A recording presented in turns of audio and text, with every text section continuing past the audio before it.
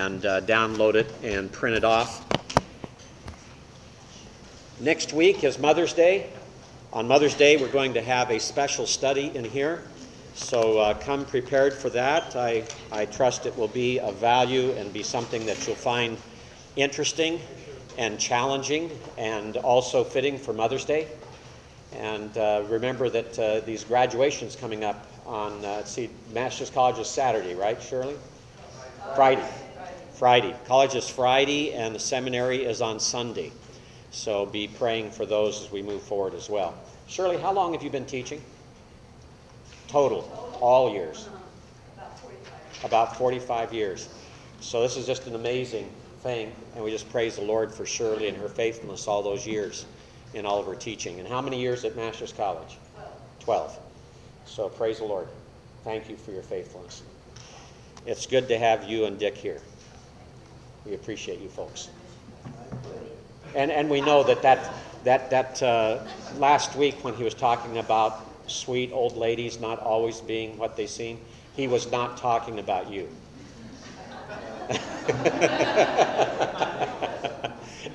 All right.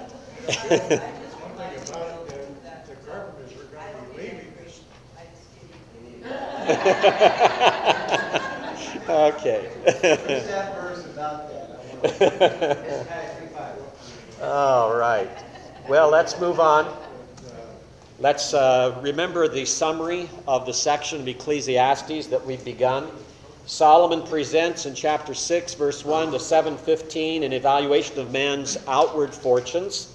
And then in chapter 7, verse 16 through 29, he presents an evaluation of man's character.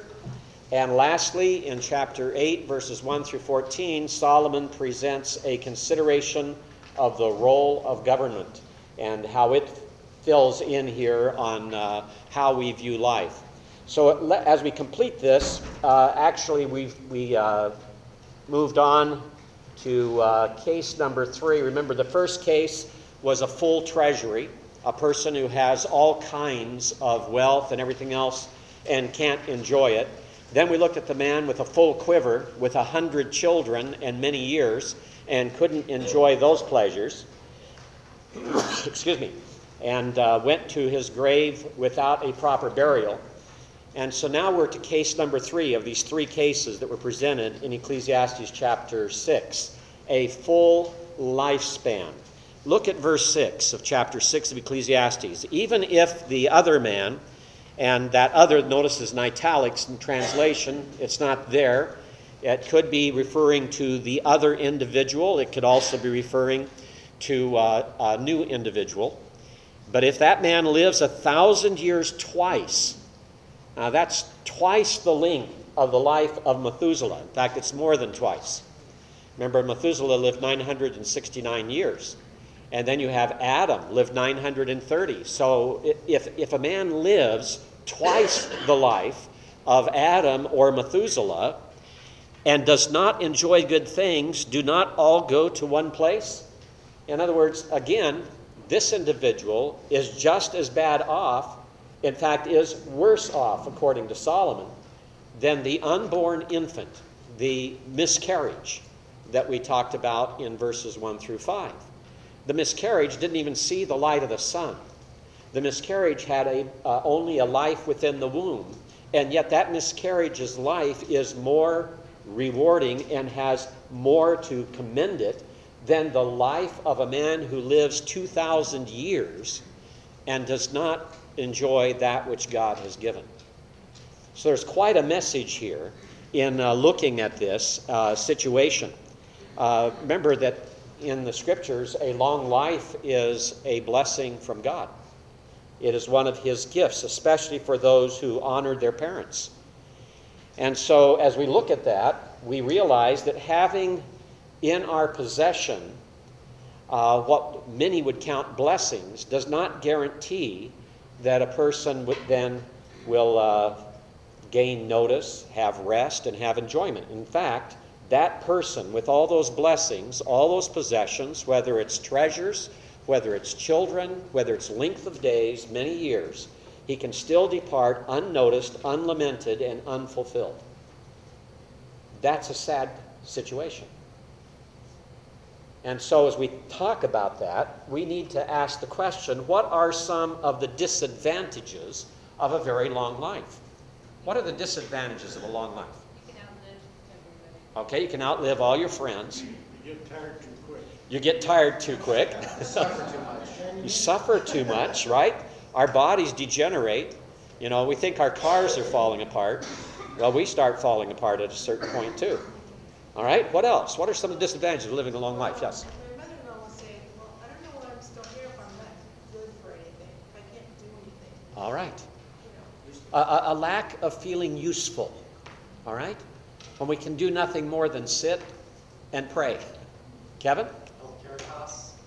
Pardon? Healthcare costs. I couldn't hear you. Healthcare. Healthcare costs, okay. Healthcare costs, right. It gets more and more expensive to live, too.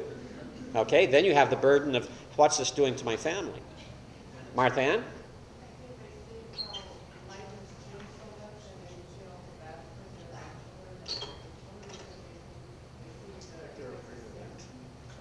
Okay, when you see how much life has changed, it burdens you for your grandchildren and for your children and what they're going to face in the future.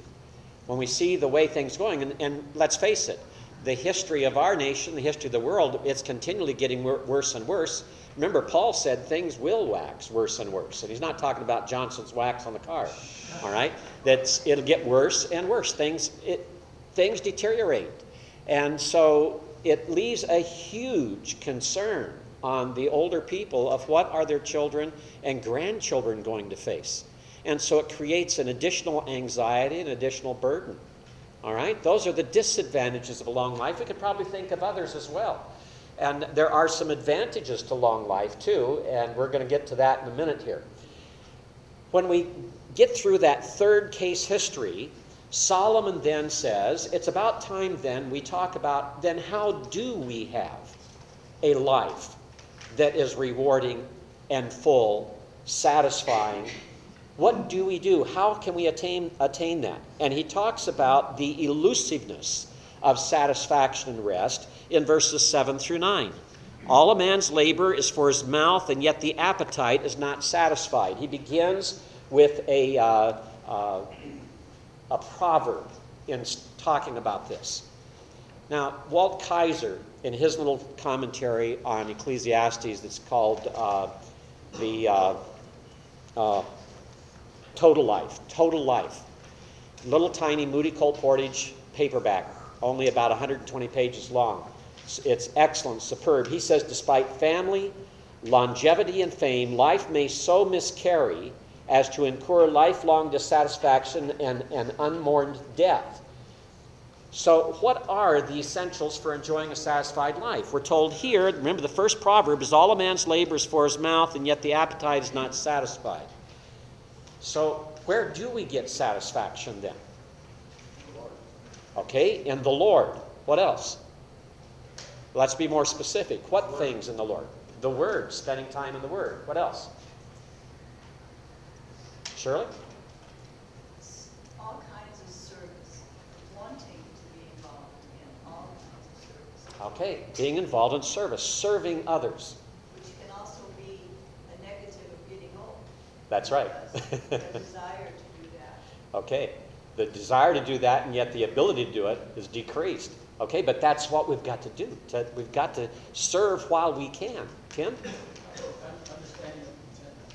Okay, understanding what contentment really is. What's true contentment? And Tim helps out there. What would you consider a key element of true contentment?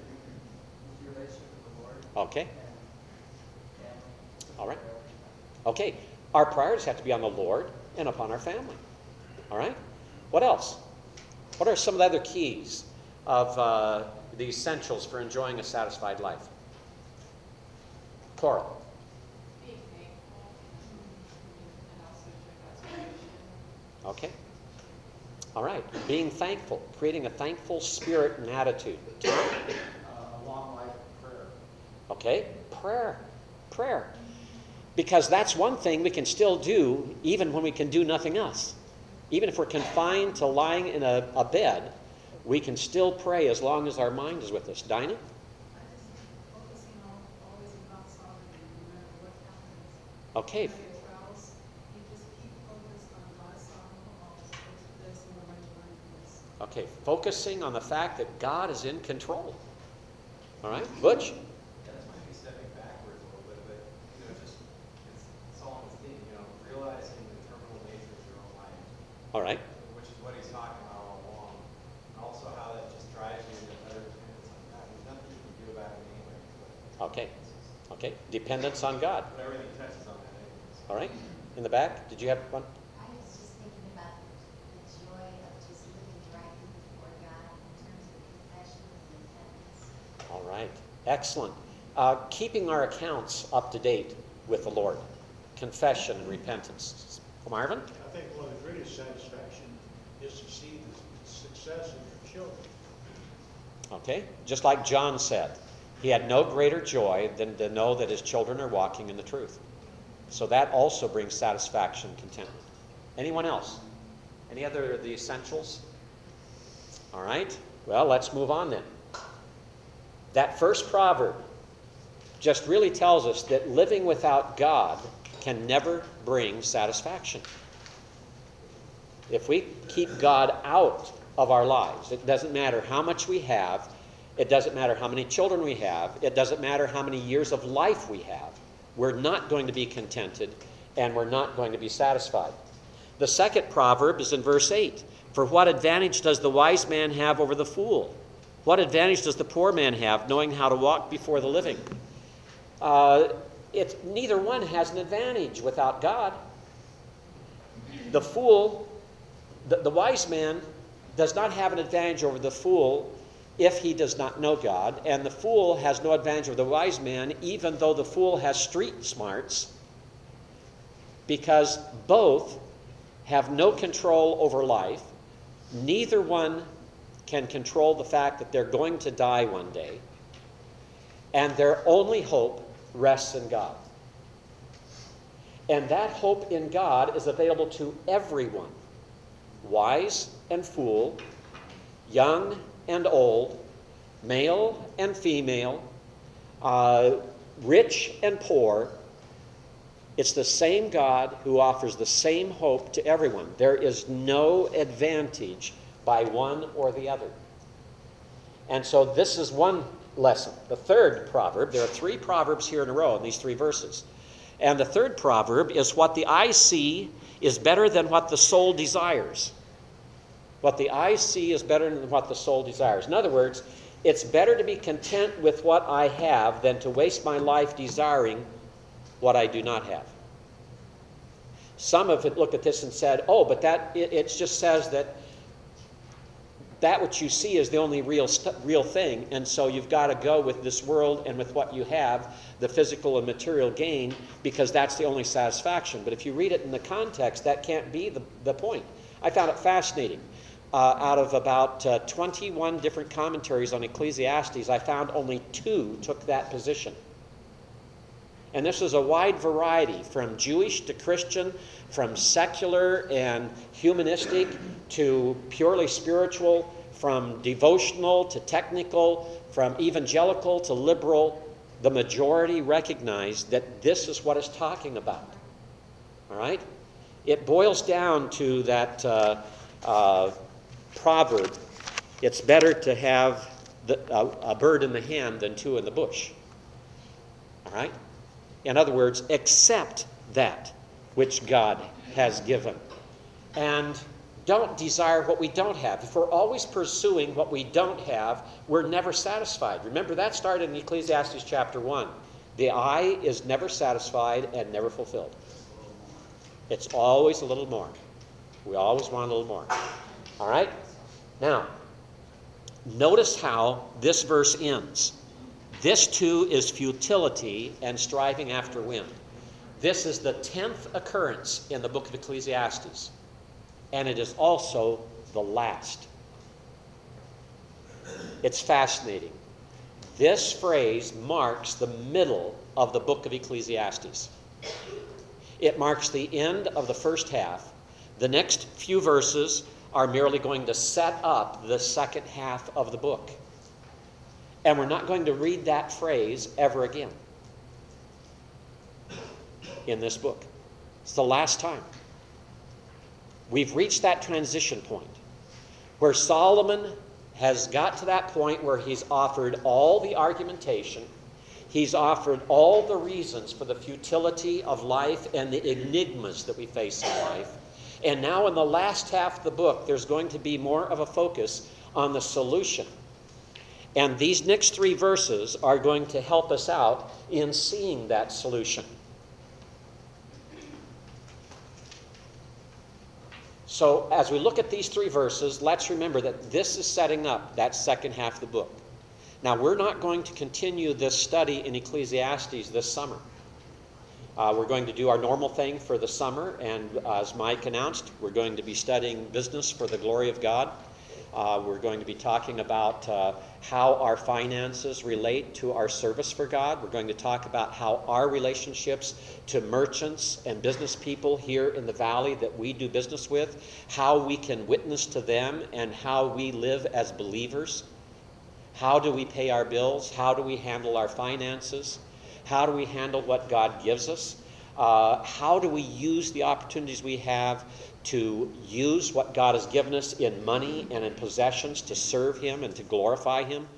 This is the focus this summer. Will be on those issues. And there'll be a number of men here in the class and a few from outside the class that will be participating in the teaching. And I think you're going to find it just a tremendous time. It's going to build on what we've already talked about a number of times in Ecclesiastes in these first 6 chapters.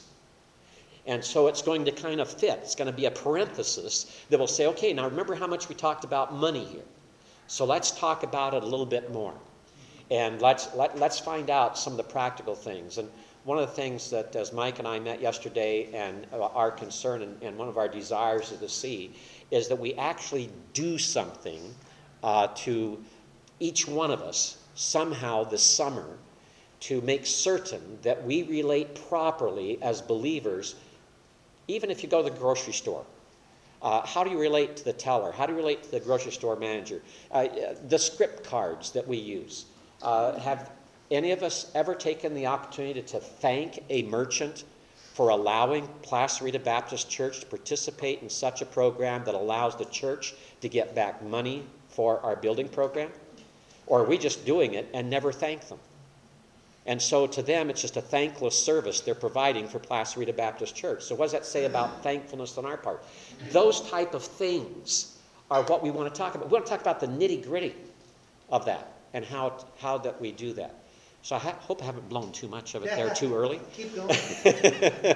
But that'll I hope gives you a little bit of the spirit of what we want to do. So this is our last lesson in Ecclesiastes. And so as we look at these last 3 verses, it's going to set up then where we're going to start and where we're going to take off then in the fall when we come back and finish Ecclesiastes. And over the summertime, we'll be applying some of those lessons we learned before that. And this is what those last 3 verses are all about. It's exactly what was mentioned earlier. It's what Dinah said. God is sovereign. He is in control. That's the conclusion Solomon reaches. Notice what the verses say. Whatever exists has already been named. And it is known what man is, for he cannot dispute with him who is stronger than he. The first thing we see here is that Solomon is reflecting back on the fall and the comparison of fallen man to a sovereign God. And he's saying here, look, naming is all important. Because naming something or someone appoints its or his or her character. And who is it that named man? God did. And he gave man, Adam, the privilege of naming what? The animals, and he got to name his own wife. Adam named Eve. All right? And so this shows a sharing of that control that God has, that authority. It displays authority that God gives to man and woman, and man and woman then do what? They name their children. Naming is an expression of authority, And naming is involved here in a way that says, the way it's referred to here, it's not going on to talking about Adam naming the animals. It's not talking about naming his wife. It's not talking about man and woman naming their children. It's just here naming man. And what did God name man? He named man Adam. And where'd that word come from? It comes from the Hebrew word Adamah, which means ground, earth, soil. We're made of the soil, and we return to the soil. The funeral this past Tuesday, and thanks for praying. It went superbly well. Praise the Lord. It was an excellent opportunity to witness to a large group of unbelievers. The believing family who were there seemed to be very satisfied with the overall turnout of the service and how the service went. I tried to give the gospel as clearly as I possibly could.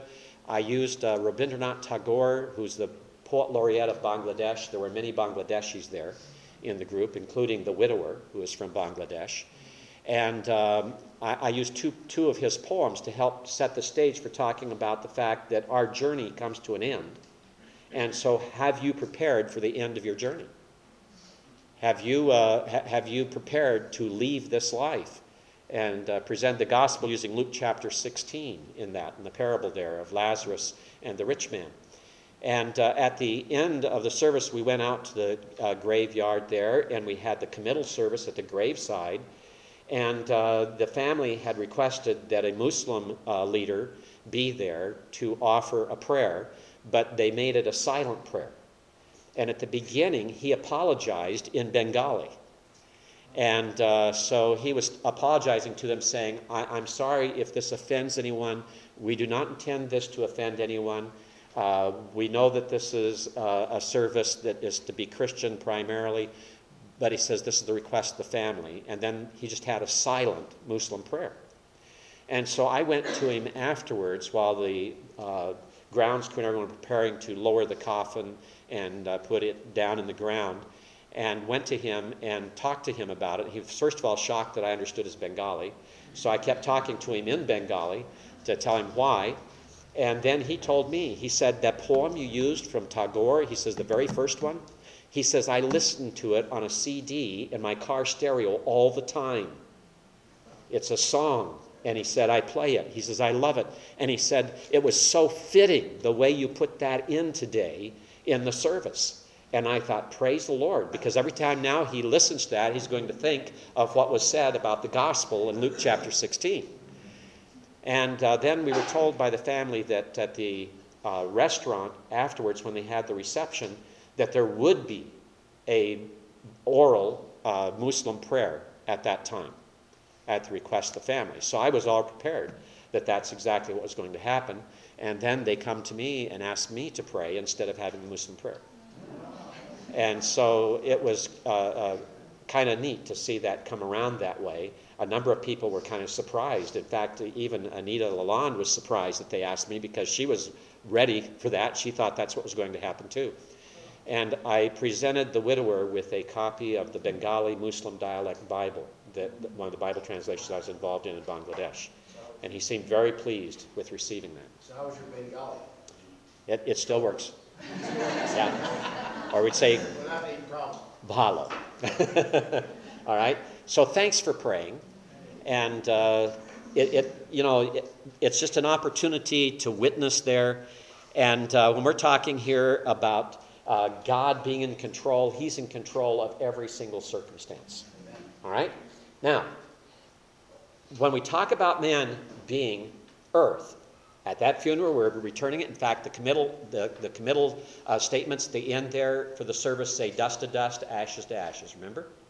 And then the people gathered. They had a shovel full of dirt, and each one threw some dirt in on the coffin before they covered it up. And that's part of that symbolism that we go through that recognizes that. And who's the one who named man that? Who's the one who created man out of the earth? It's God. You see, Solomon is saying here, it's God who's in control from start to finish. It's God who is in control. And he says here, him who is stronger than he. Him who is stronger than he is. And who is that then? It says we cannot dispute with him. Man cannot dispute. Well, it's talking about God. So again, we have that emphasis. And notice it's God who is in heaven. Turn back to chapter 5, verse 2. What do we have back here? Do not be hasty in word or impulsive in thought to bring up a matter in the presence of God, for God is in heaven and you are on the earth. So Solomon is just reminding us of that again and saying it's God who's in control. Man is not in control. God is in control. 1 Corinthians 10:22, the same exact thought from the Apostle Paul. Or do we provoke the Lord to jealousy? We are not stronger than he, are we? We're not in control. The idea is the sovereign creator controls everything. And that includes the circumstances of life that you and I face day by day. He is in control. And it's he alone who knows what is good for man. Notice verse 11. For there are many words which increase futility. He's come back to that concept of many words once again, this multiplying of words. He talked about it in verse 11 here in chapter 6. He talked about it in chapter 5, verses 1 through 3. He's mentioned it a number of times in the book. And this is just the idea that there is no way of quarreling with our Maker. No way. If we argue with him, the increase of our words only increases futility. What then is the advantage to a man? The advantage is if we are doing what God wants us to do. That's the advantage. When we align ourselves with God and what he is doing, what he desires to do in our lives, then we have an advantage. Without God, there is no advantage to the fool or the wise or to anyone, the powerful or the weak. Notice verse 12. For who knows what is good for a man during his lifetime? It's not got into the future life here yet. But who knows? God. You don't know, you and I don't know what's going to happen to us tomorrow. We don't know what's going to happen to us the rest of this day. We don't know which of us is going to be the next one in the hospital having a stomach removed. We don't know if we're the next one to be identified as having cancer. We don't know if we're the next one to lose a child. We don't know if we're the next one to lose a spouse. We don't know what this life has for us. We talk about not knowing the future. Solomon says we don't even know what's going to happen tomorrow, much less when we leave this life. Without God, we have no knowledge of anything. And so it's God who knows what is good for us during our lifetime. He's the one who brings those things in, and he knows the good. And notice here what Solomon is saying.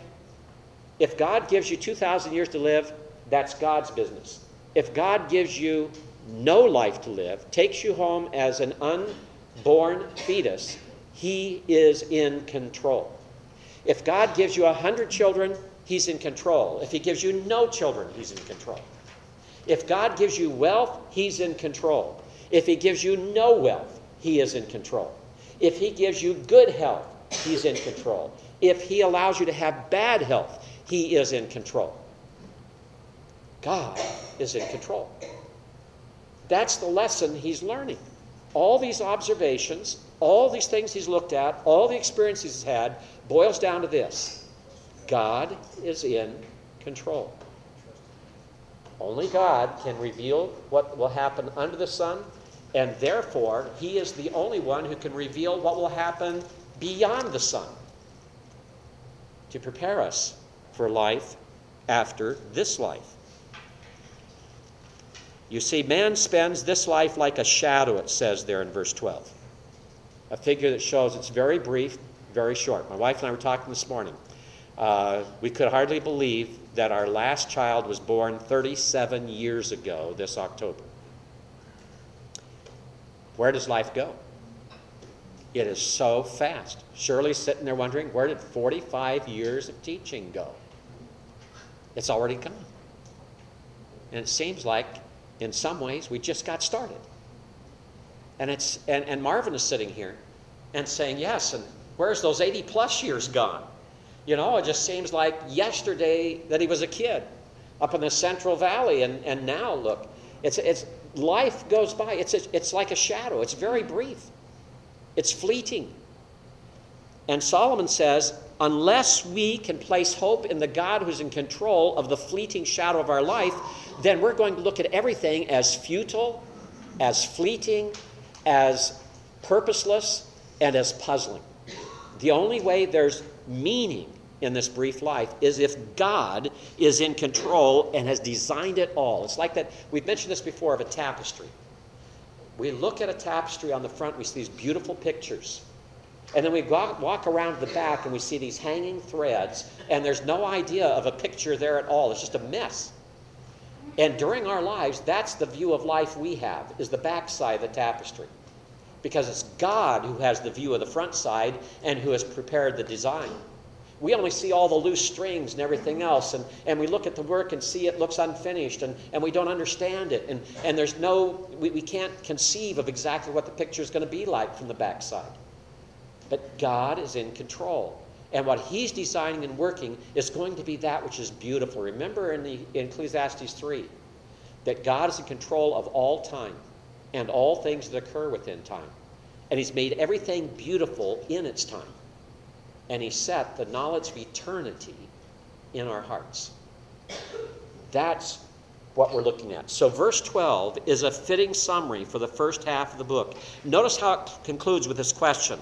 For who can tell a man what will be after him under the sun? Again, the answer to these questions is God. Only God. God, who could name Josiah as the king who would come and revive the people 300 years before Josiah was born. It was God who could name Cyrus 200 years before he was born and say he would be the deliverer of the Jews out of exile. It is God who could name the Messiah and tell when he would come thousands of years before he came. It's God who is in control. Roland Murphy says, the uncertainty of life tomorrow is as bad, if not worse, than the uncertainty of life after death. And that's because we don't know it, you see. Whether it's a day from now, a week from now, a month from now, a year from now, or an eternity from now, it's only God who knows and is in control. Michael Eaton says, like the Mosaic Law in Galatians 3:22, the preacher is slamming every door except the door of faith.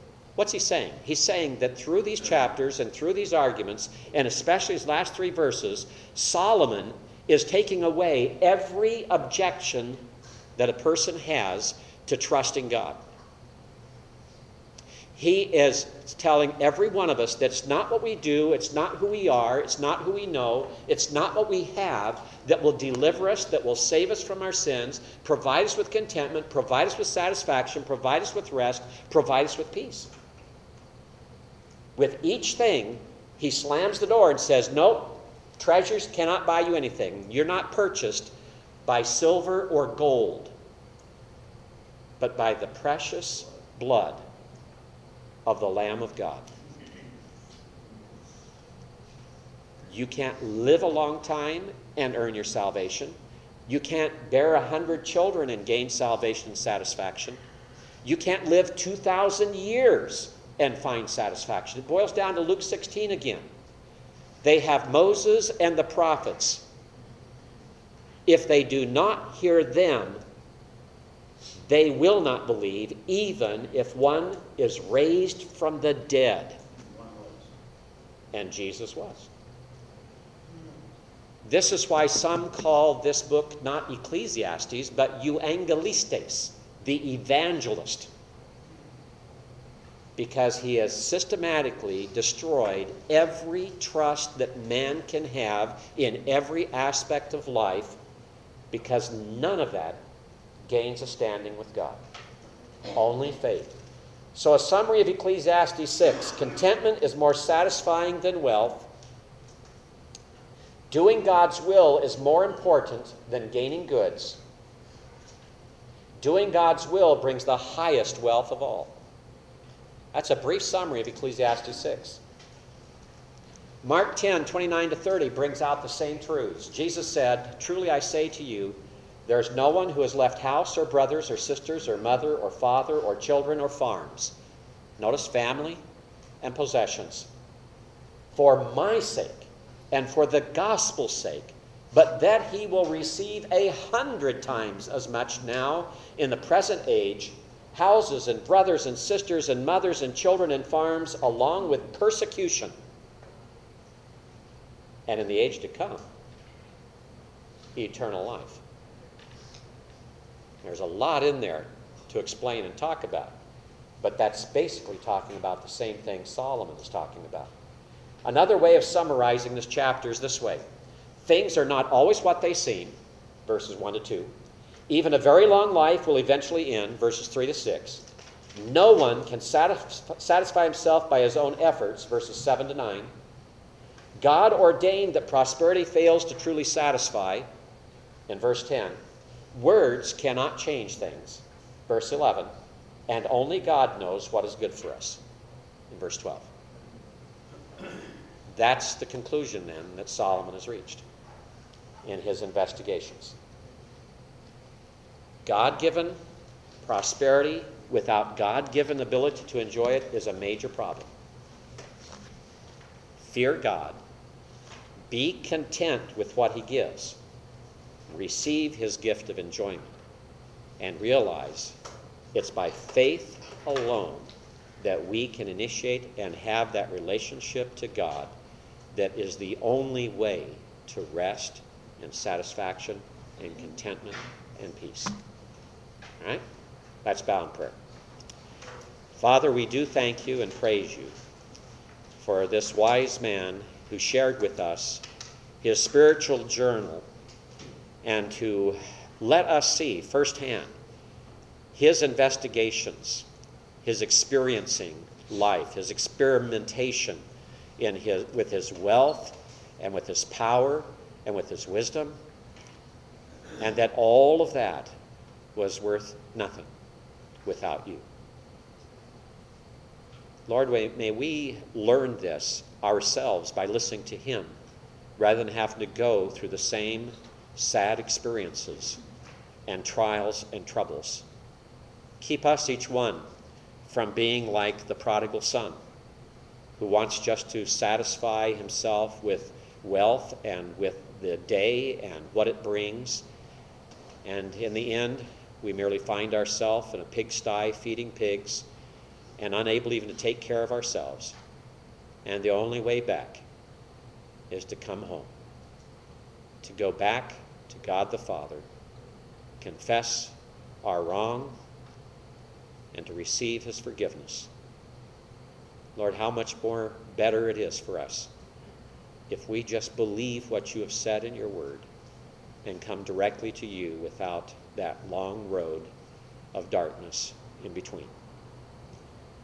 We pray for those that we know of in our own families, our church, and our community, our neighbors, who are on that dark road even now, who are strayed away from you, who are ignoring you, who are pouring themselves into trying to gain satisfaction from the things of this world. And they're empty, they're bitter, they're angry, they're depressed, they're discouraged. We just pray that somehow your Holy Spirit might use us to give the gospel to them, to see them recovered from that, and to see them come to the Father and receive the forgiveness and the hope that you have to give. Lord, we ask that you'll guide us now this coming week. Help us to live out these truths in our lives. Pray that you bring us back next Mother's Day, here next week, ready to honor our mothers, ready to study your word in a way that will bring honor to them. Help us to be faithful in those things that we do, that we might hear one day, well done, good and faithful servant. We pray in Jesus' name. Amen.